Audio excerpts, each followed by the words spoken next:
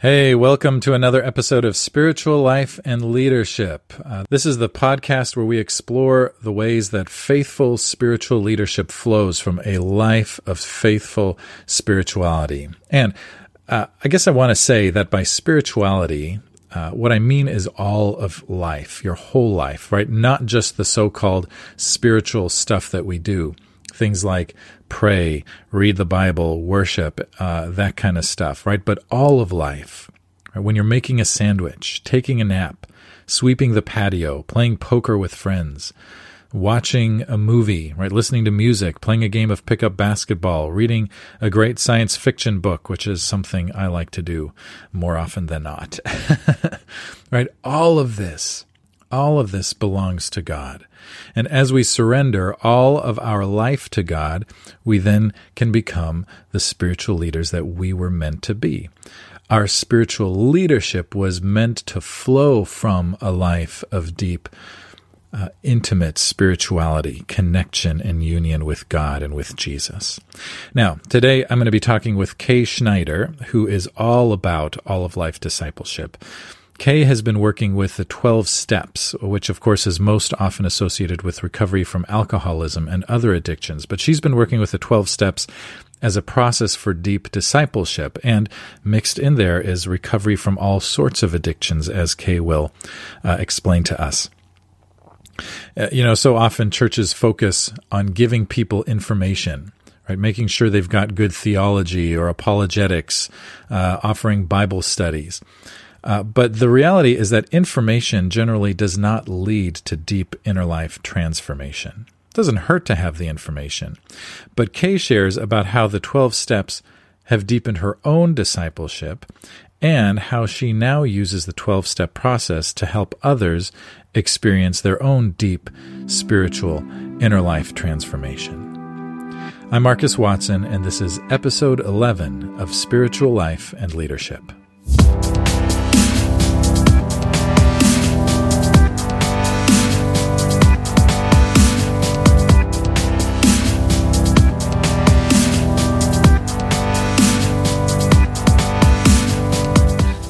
Kay Schneider is a marriage and family life educator, or, as her daughter likes to say, a coach, right? Correct. Hi, Kay. Hi, Marcus. How are you doing? I'm well. Good. Thanks for having me today. Yeah. So I wanted to talk to Kay because Kay has a lot of experience with the 12 steps and with recovery and addiction, and has some really cool thoughts on the 12 steps and recovery in light of discipleship, in light of following Jesus, and how that can be a benefit to us. I won't say too much. I always do this at the beginning of a podcast. I start saying too much before I let the guests say stuff.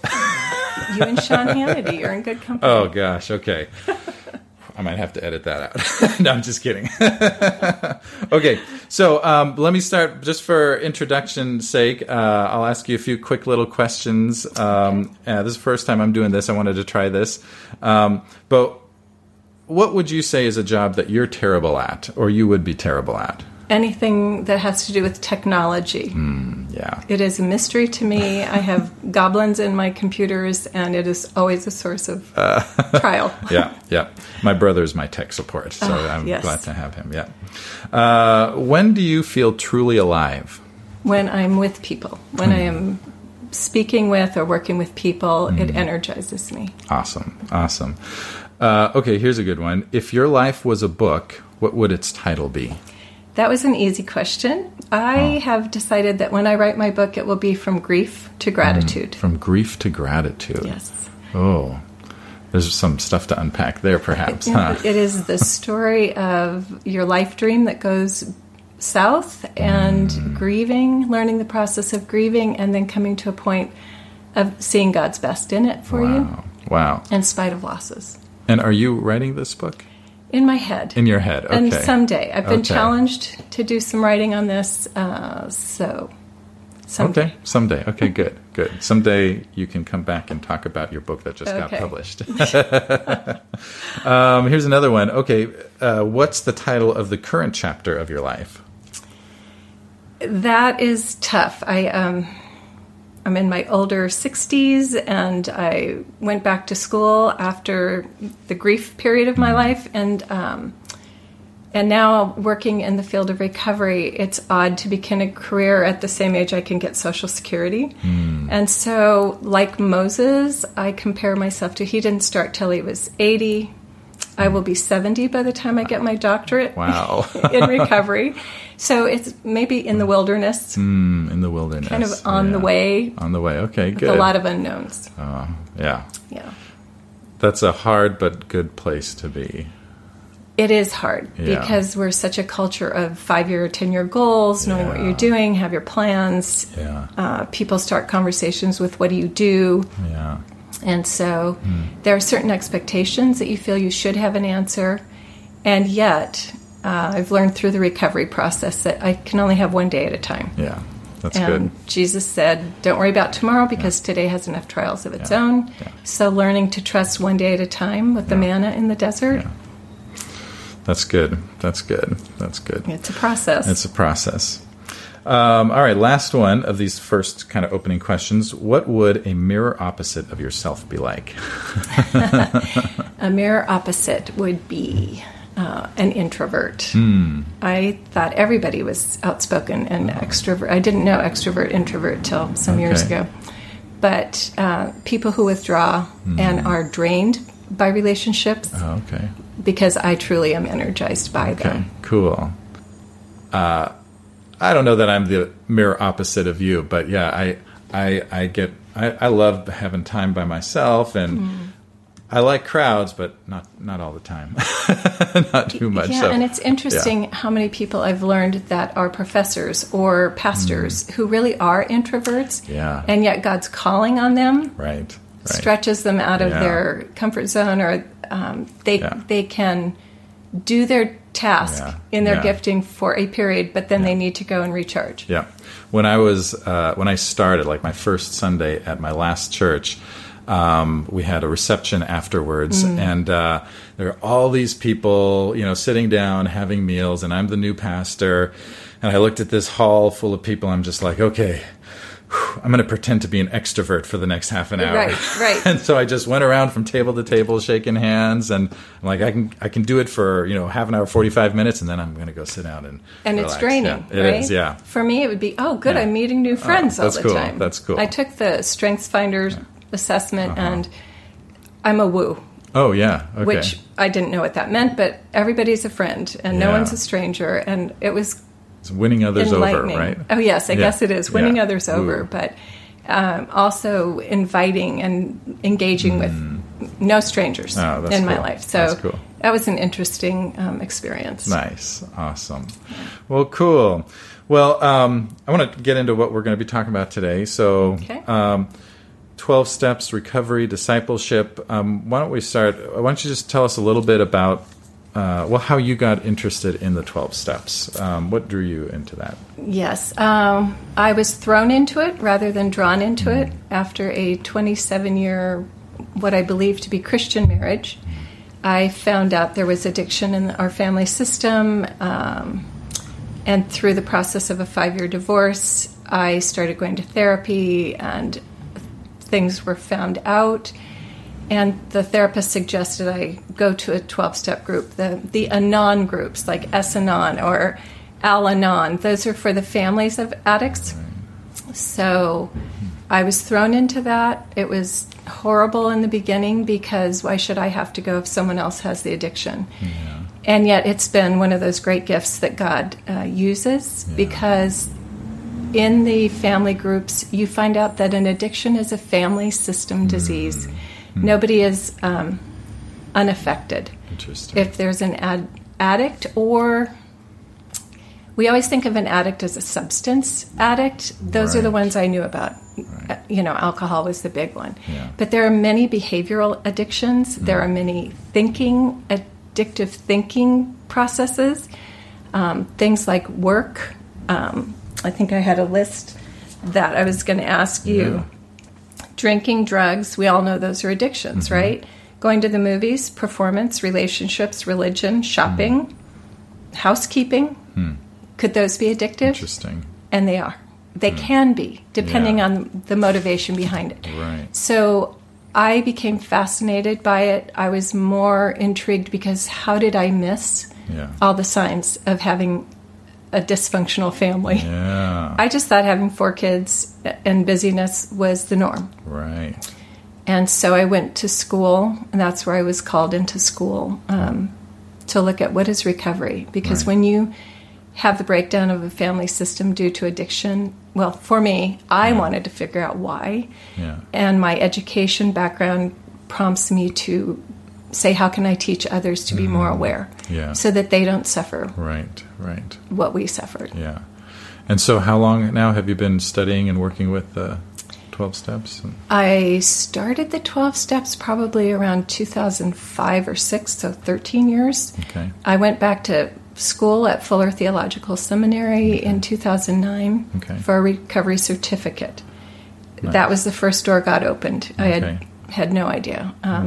But his voice in the wilderness while I was in the desert, out of Hosea 2, said, I'm opening a door of hope. And I applied to Fuller for this certificate. I ended up with a master's degree in psychology with marriage and family education as a second track. And then I went back and got a master's in theology for recovery ministry. Oh, nice. So I've been studying now since 2005. That's a long time. Yeah. But it energizes me because one of the promises in the 12 Steps say that you won't regret the past and wish to shut the door on it. And at school, I began a group called Vital Connections, which put on events, educational events, quarterly at the seminary on different dysfunctions, addictions, abuse. We brought in speakers. So my whole passion for educating was fulfilled. And then I started a small group studying the 12 Steps. There's a professor, Dale Ryan, at Fuller in the recovery ministry at Fuller, and he had written a book called Spiritual Kindergarten, which was a very elementary beginning look at how Christians can walk through these steps. And so that was foundational, and I began a group. So I ran a group at school for 3 years. And then 6 years ago, I started a group in Chula Vista in the South Bay of San Diego, and about 4 years ago, started a second group in Coronado. Wow, cool. So it's growing, and more people are learning. It's growing. It's exciting. Along the way, I've joined a family life coaching association, which is, again, an educational venue.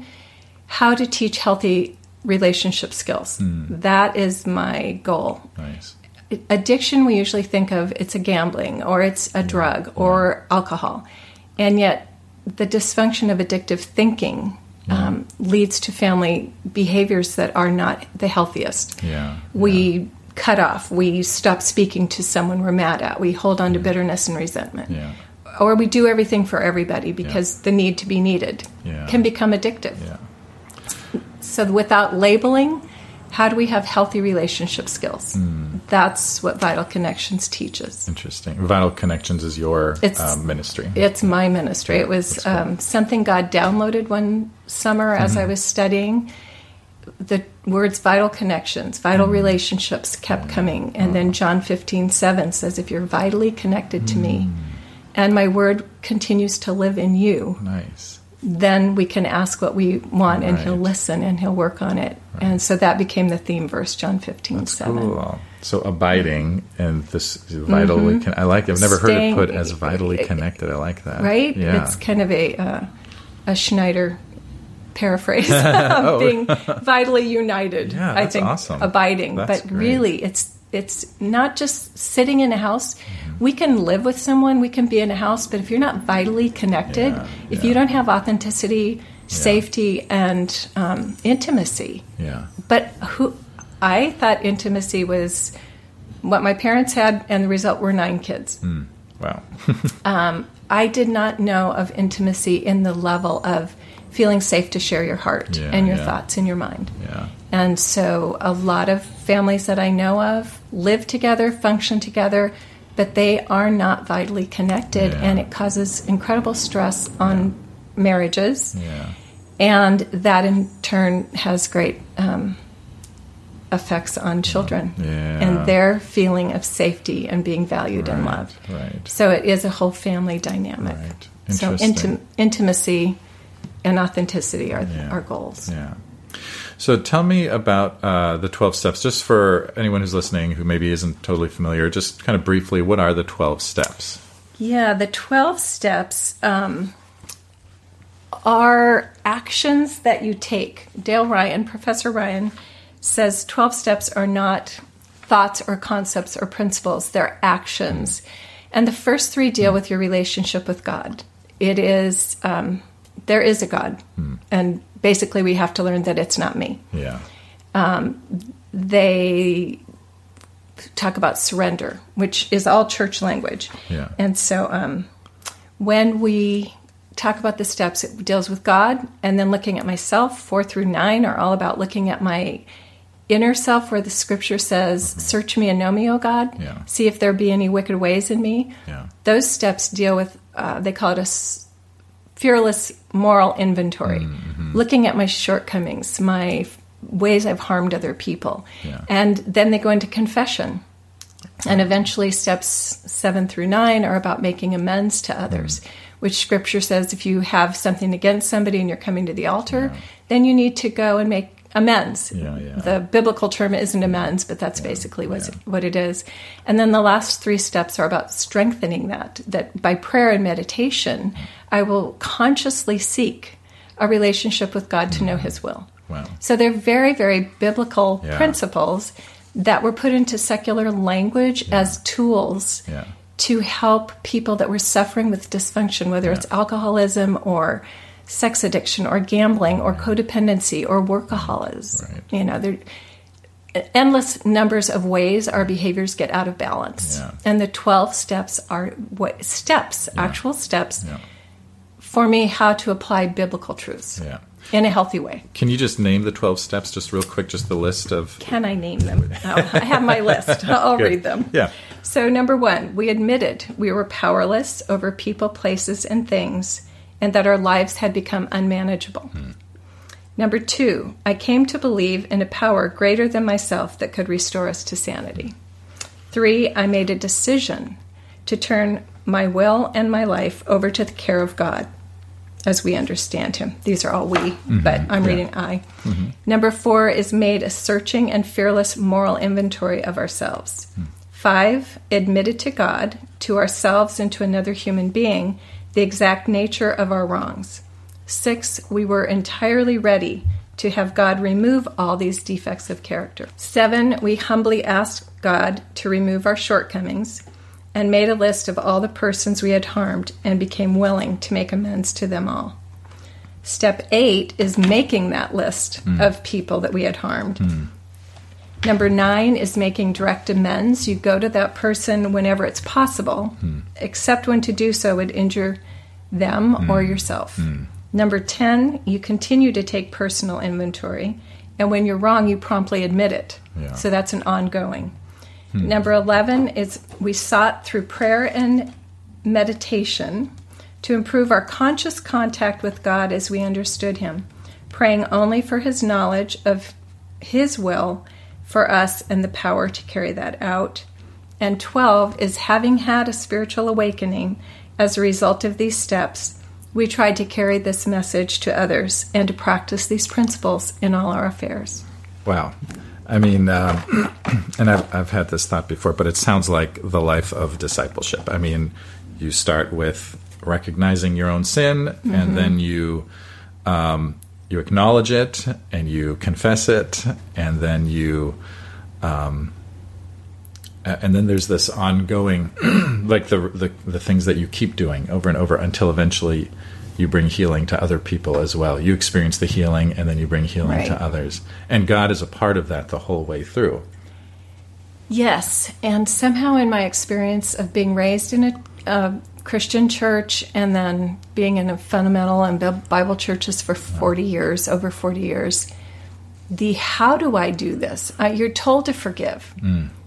Jesus says, follow me. Okay, what does that mean? Yeah. How many churches actually have discipleship programs that aren't like a 12-week book? Yeah. And you do the 12-week book and you move on. And how does that really look? And so when I got into these 12 steps through a secular group, it was amazing to find these principles and go, God as I understand him. A lot of Christians I've talked to about 12 steps don't like that phrase, God as I understood him, or a higher power. Right. Why can't they just say Jesus? Well, Jesus is great if you're a Bible-believing Christian, but it's pretty offsetting to people who are lost, people who are atheists, people who are searching. Yeah. So the language of God as I understand him, or a higher power, is the first step of getting it out of me. Yeah. It's something higher than me. Yeah. Because if I think I'm supposed to control the world, which I did subconsciously as a mom, it was my job to run the universe of my home and coordinate all my kids and my husband's business and expectation and schools and lunches and carpools. Yeah. And yet you fall into a controlling where you think you really can control everything, and there's this illusion that you have a power. Yeah. And so by admitting I am powerless over certain things, like my adult child's behavior or her attitude towards me, you say there is a higher power. Okay, God, you have a better way. Yeah. How do I get there? Yeah. And so surrendering it. And so actually working through these steps. Yeah. Being told when you've been betrayed, you have to forgive that person. Because of scripture that says, if you don't forgive, the Father won't forgive you. Well, that's kind of a threat. Right. And it's confusing. And how do you forgive someone who doesn't ask forgiveness? Yeah. What does that mean? Yeah. And so the 12-step process has 4, 5, 6 steps of working through that and really contemplating, where was I harmed? How did I harm others? Yeah. And what do I do about that? Yeah.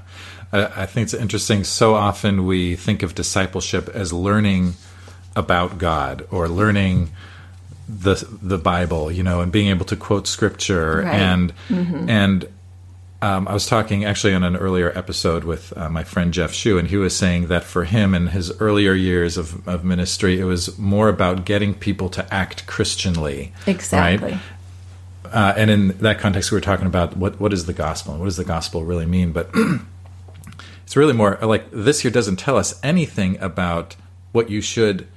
Here's information for you to learn, right? There's the 12 steps aren't about, let us present you with all kinds of information, and if you learn this, then, you'll be better. And the whole idea of belonging, of being in the Christian church. Yeah. If you believe a certain thing, then you belong. Yeah. Okay, so what if I don't believe yet? Yeah. How do I belong? In the 12-step program, you humbly come in and go, you know what, I'm broken. There is stuff in my life I'm powerless over. Yeah. And you are accepted into a body of people that are vulnerable. Yeah. They are willing to share in an intimate way that I've never seen in the church. Yeah. Because, like you're mentioning, it's not information. I go to church and I go to a Bible study or apologetics class, constantly getting more information. Yeah. But is it transformation? Does it give me a means of transformation? Right. And that's what the 12 steps have done. Yeah. They've taken biblical principle. They were 12-step history. If you study, it was started by a Christian group. Yeah. And it gives me the process of transformation. I've heard pastors in classes on addiction say, well, why do you talk about the past? Because we're all new creatures. The old has gone away and the new has come. Well, that is a great spiritual principle. Yes. But I believe that the word sanctification is a process word. Right. And I don't just say, I believe in Jesus and all of my dysfunction or my hurts and my griefs are changed. Right. But in the 12-step process, you begin to say, oh, I see these things that need changing. God, will you change them? Yeah. I've not experienced that kind of discipleship or depth of process learning in the church. Right. I feel like the churches have become so programmed. Yeah. You've got a class, you've got 40 minutes, you've got this. It's very top-led. Last year I taught a seminar on spiritual giftings. Yeah. Because always churches say we want everybody to be part of the body and use your gifts. Right. Truly, a lot of church structures don't allow for a lot of people to use their gifts. Yeah. Preachers and teachers up front, maybe. If you're a female, you can go to Sunday school. But the idea that you actually are in a body where you have equal value, where you humbly admit your struggles, and where you hear each other's stories, that is a unique thing that I found in 12-Step. It's way easier to just come up with programs, right? And sure. And I'm because you can buy the books; they're already there. And it's way easier to say, look what we've accomplished. Everyone went through this 12-week program that we just came up with, and wow! And now they know more stuff than they used to, and you can point to the successes. And let me be cynical for a moment, and maybe raise more money for the church and all that, right? Well, but then what about? But transformation is hard to measure and pinpoint and say, look, this person, now maybe after decades you can say, or maybe even after just a few years, but you can say, wow, what a transformation. But it's hard to pinpoint that and point to it as a measure of success and in a programmatic what is style success. Church. Yeah. I mean, one of the greatest joys I have in 12-Step work with these different people is when someone recognizes, oh my gosh, I am resentful about that, or I didn't realize I had such bitterness against my parents for whatever. And as they begin to admit that character defect, I guess we would call it sin. If you're holding on to bitterness and resentment, that's a sin. You're supposed to take that off, right? And put on kindness and gentleness. And well, how? Right. Do I just make a intellectual, educational, okay, I'm not supposed to do this, so I'm going to try to do that. You know, putting on the robe of righteousness isn't as simple as it sounds. Yeah. So when you have time every week when these people come to group and they are willing to share, I realize this shortcoming and, I was able to go make amends. You actually can see the ahas in people's thinking and the recognition and a greater awareness that they want to be transformed. Now, being transformed is like step 7 and 8. So it isn't today I do it, but in working with people now in the last, since 2009 or so, it is exciting to see recognition and gradual changes. Nothing's instant. Sure. But it can't be the old is gone and the new has come, and in an instant I'm transformed. That's not real. That's not authentic. So you have seen transformation in people's lives. Like, tell me about some of the ways, without divulging personal things or confidential things, some of the transformation maybe that you've seen. I can use my own experience. My oldest daughter used to tell me I'm so religious and legalistic. And I just said I was very committed to my following Jesus, and therefore my kids had to learn all the laws. If you love God, you'll obey. So I made sure they knew what to obey. I kind of skipped the part, or I missed the part about why would they love God. And so as I have gone through this step for years now, I realized I was legalistic. I was very controlling, and recognizing that fear and anxiety drive control. Like, oh my gosh, if the kids are going to misbehave, it'll reflect on me. So I have to make sure, don't date a boy too old, don't wear a dress too short, don't be too revealing. I read every book and asked 5 other older women how to raise my kids so I wouldn't do it wrong.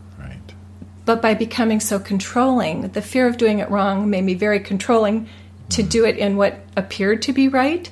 What's that verse that says there is a way that appears right to man? But in the end is death. Death of relationship. My oldest daughter wants very little to do with me because I was so controlling. Now I can see it. And now I can go back and say, you were right. You were right. So the humbling, that isn't humiliating, but recognizing where I was wrong and promptly admit it. So seeing the controlling in my own life, the fear, when I fear such and such, then I try to control it. But it's an illusion of control because you can't control how other people think, feel, or act. We're not God. I thought if I changed enough, I could change my husband's behavior. Only God can change my husband's heart. So it didn't matter what I did or what I tried. I wasn't powerful enough to change his thoughts or beliefs or behaviors. So much of it sounds like surrender, right?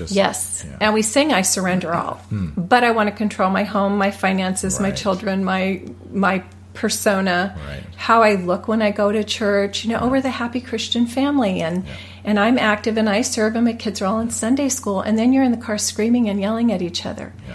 So that lack of intimacy, that lack of unity, and I think the church has an expectation. I'm a woman of faith. I should have it all together. Yeah. One of the verses, I've learned that Satan trapped me up a lot in verses out of context, extremely applied. I can do all things through Christ who strengthens me.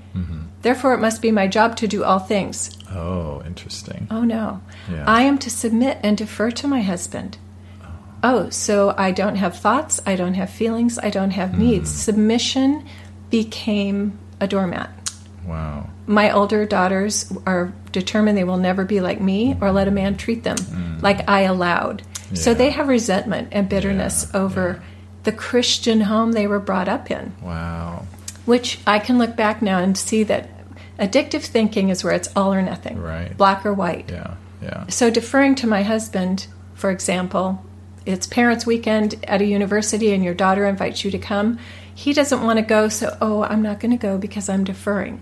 Well, I'm a person, I'm an individual. I could have, as an adult mother, said, it's important to go support my daughter. Yeah. I'm going to go without you. Yeah. But the way I had twisted the idea of submission was if he didn't want to do it, we didn't do it. Right. And so Satan is very clever with Christians to take things out of context and extremely apply them. Yeah. Yes, the principle of submitting to your husband as a leader, absolutely. But there's the reciprocal part of that where the husband is to love you enough to lay down his life. Yeah, right. So when things get out of balance, that's where codependency, which is an addictive behavior, we hear that term thrown around. I couldn't really describe it. Yeah. But it's when everything I do depends on that other person and how they receive it or how I feel about that. Right. So I do everything for everybody out of my need to be liked or my need to be affirmed and loved. And I said the church loves codependence because we'll serve on every committee and do everything because you'll like me and I have meaning and purpose. Right. Really, there's an emptiness in my own soul. Yeah. There's a thirst for completion and satisfaction that somehow hasn't been met by faith or by... I think I got into religiousness as opposed to intimacy with God. And that's what my kids grew up with, a religious laws and rules or doctrines and punishments. You were either behaving or not. Right. I didn't have a middle ground. I didn't have a gray. Wow. So it was very damaging. That's quite a journey. I'm sorry. That's kind of go off. Oh, no, that's great.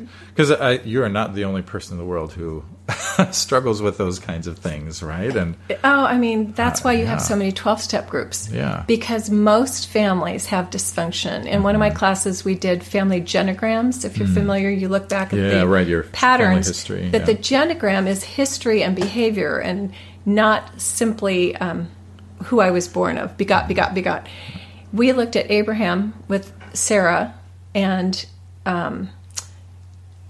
I'm blanking on his other wife. So he took in Hagar. Yeah, right. Hagar and Sarah, yeah. So Abraham isn't content with trusting God with the one wife to get the promise, so he brings in a second wife. They have 2 sons. They're feuding and dysfunctional from biblical times. Right. So that has played out because if we don't look at generational patterns and we don't recognize what's unhealthy, there are a lot of things that are normal that are very unhealthy. Yeah. And that's where my passion to educate and raise awareness. Yes, that's it great. Goes on and on. Well, so a question that some might ask, pastors or people in churches in general, might say, well, this is fantastic. How do I help people in my church to enter into this kind of a discipleship process? Do you have any thoughts on that? Yes, my thoughts are it's frustrating. I've been on an education committee at a church for about 3 years, and I keep proposing parenting classes and marriage classes or relationship skills classes. And the answer is, well, we need to be biblical. We need to teach more Bible. Everything has to be around the Bible. Well, that's a good start. Yeah. But that's the information. The Bible says X, Y, Z. Yeah. Where is the room for discipling, teaching how to apply the principles? And it takes time. I was thinking of last night, We go to church once a week. We are taught from the front. Maybe you go to Sunday school. You're taught from the front. You might answer a couple of questions. Yeah. But until we're willing to create a group, a safe space, Henry Nouwen calls it, where you can be your authentic self, which is what 12-step groups do. You have a topic everybody is invited to share. Yeah. We have what we call no cross talk. That means when I share my feelings, my frustrations, whatever, no one else is allowed to tell me what to do. They're not there to soothe me or to solve my problems. Yeah. That is a very unique concept. Yeah. But it takes time. And we're a busy do society. And like you were saying, how do you measure success? Yeah. Do people want to come to a group like that once a week? I spend at least 90 minutes every week with my groups. Oh, but we only have 45 minutes for a Sunday school hour. And you have to fit in the calendar. Yeah. There was a church I was working with that wanted to do the 12-step program, and it could only be in the 12 weeks that they had between, Christmas and Easter. Okay. That would be a preview of the 12 steps. But to work the process, you actually might spend 2 or 3 weeks or 4 weeks on one step. Yeah, yeah. So moving it into the church programming is a challenge. Yeah. And yet when we talk about discipleship, if 12-step is talking about admitting my wrongs, asking God to take those away from me, learning how to confess, learning how to make amends, admitting, confessing, those are all biblical truths. Yeah. Confessing your sins to one another. That's in James 5, I think. Yeah. What in your church experience outside of Catholicism, do you see that happen very often? Yeah, no. I mean, it's like, that's a biblical truth. And the 12-step, it's a step that you need to do. You need to go back. Yeah. And if I were to make my inventory of all these wrongs, then I find a trusted person to share them with. Yeah. That's scary. Yeah. And I believe in the church there's a lot of pretense. Like, I've got Jesus, so life should be good. Right. I should have it all together. Right. So that idea that I'm broken or that I'm emotionally unhealthy. Yeah. Well, how can you be emotionally unhealthy if you have Jesus? It's like, well, I can because I brought all my family baggage with me, and I didn't know it until it got into my marriage, and then he brought his baggage, and now we're doing things that harm each other and wound each other. Yeah. So many marriages are struggling with passive-aggressive behaviors or indifference or the inability. For me, I work with the women, so husbands that can't show empathy. Yeah. And the wife is feeling like they're choosing not to show empathy because they're not listening to me, they don't talk to me, they don't share their heart. Yeah. And yet you find that if you've had a wounded childhood and you don't feel safe, if you can't be vulnerable, you don't have the capacity for empathy, is what research would show. Yeah. Wow. So we can learn all the Bible verses we can, but if, like me, you apply them in an unhealthy manner, it just messes kids up again. And especially for my kids that don't really want to have a lot to do with Christianity because the way they saw it lived out wasn't healthy, and so they resist it. Yeah. What an amazing, just thinking again, transformation it sounds like you've had through this. Yes. I love the phrase, God as I understand him. Because I think the God of my understanding from childhood, I loved going to church as a kid. I went to youth groups. I was in fundamental churches. I was in Bible churches. But in the 12-step, the God of my understanding has a much broader path for me. It isn't know my commands and love me by obeying. It's I love you and I want to help you through this. I'm with you in this. He's not a judge. He's not... And in my head, it was always a God of love. However, the understanding of God is deeper. It's kind of mysterious. It wasn't like I didn't have a great knowledge of God. I'd had about 16 years of Bible study behind me. And yet that inner intimacy with God, maybe that's what it is, has changed through these steps in this program of taking the time. Maybe weeks to write out an inventory. God, show me. I think it's in Psalm 51. David says, cleanse me and show me if there are wicked things, in me. And how often in church do we take that time? Right. I'm saved or I'm a worm. Identity is a whole nother thing. A lot of churches, I'm a worm, I'm a sinner. And I'm like, I'm not there anymore. I'm a child of God. I'm redeemed. And working on your identity. There's a song that my kids learned. They went to summer camp at Forest Home this summer. Oh, good. And there's a song, and it's a really nice song, and I'm trying to remember the lyrics, but there's there's a line that says, I don't deserve it, I couldn't earn it. And true, but I feel like I want to add a line in there that says, I don't deserve it, but I'm worth it, Yes. Yes. Because I think that's what gets lost. I'm sinful and I'm broken, but I'm worth enough to God. Like, I'm so valuable. When you were broken, in your sin, even then, God loved you enough to send Christ to die. That's right. I mean, that is an incredible verse out of Romans. Yeah. He didn't say, get your act together and then come see me. He says, I love you. I know you're broken. That's why I'm here. Yeah. The Vital Connections verse that I use is from Isaiah 61, where God says, I've come to free the prisoners, to heal the brokenhearted. Yeah. That's what families of addiction are. Yeah. We're captive to our addictive thinking that we don't even recognize. Yeah. We're blind. We are in pain. And that verse says, I am here to give you hope. I've come to set you free. And families of addiction are in bondage. Yeah, yeah. People who are addicted, whether to a substance, which we all know, or to gambling, the behaviors, to sugar, to food. Yeah. Why do we get addicted? It's because there's a need for something to be loved and affirmed. Yeah. So that song with your kids, I don't deserve it. It's like, none of us deserve it, but that's what grace is, right? That's right. I love you. I want to lavish. The Father says he lavishes his love. Yeah. I did not lavish love. My kids, you had to behave and then you would earn. And I had no idea. I just thought I was being a disciplinarian. Right. Well, what did I discipline? I discipled them in performance. Yeah. And you're never enough. Oh. And I don't believe God ever says that to us. Right. He says, you're broken and I'm here to mend you and to pick you up and love you. Right. And to restore you. Right. That's the recovery process. Yeah, that's how you learn that, is by going through that process. It's a process. Yeah.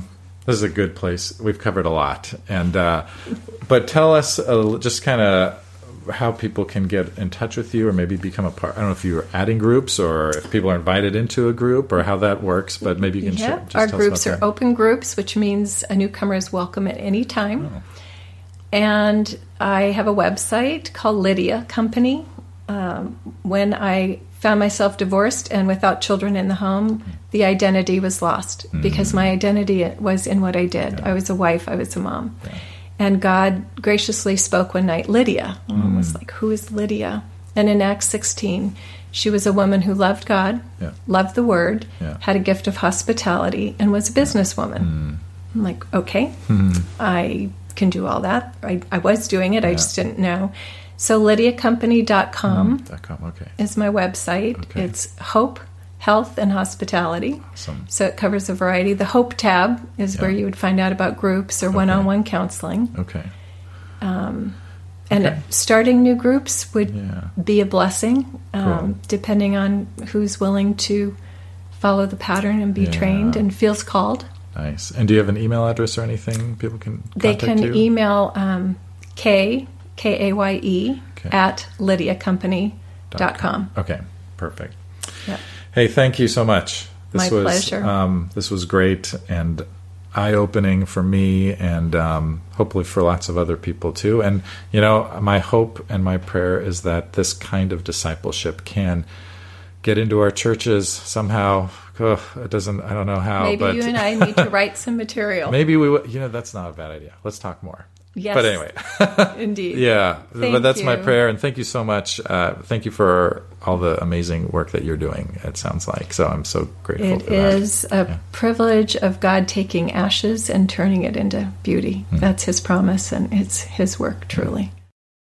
Well, I want to thank Kaye for sharing with all of us her thoughts on 12-step discipleship, and especially for sharing so vulnerably about her own transformation.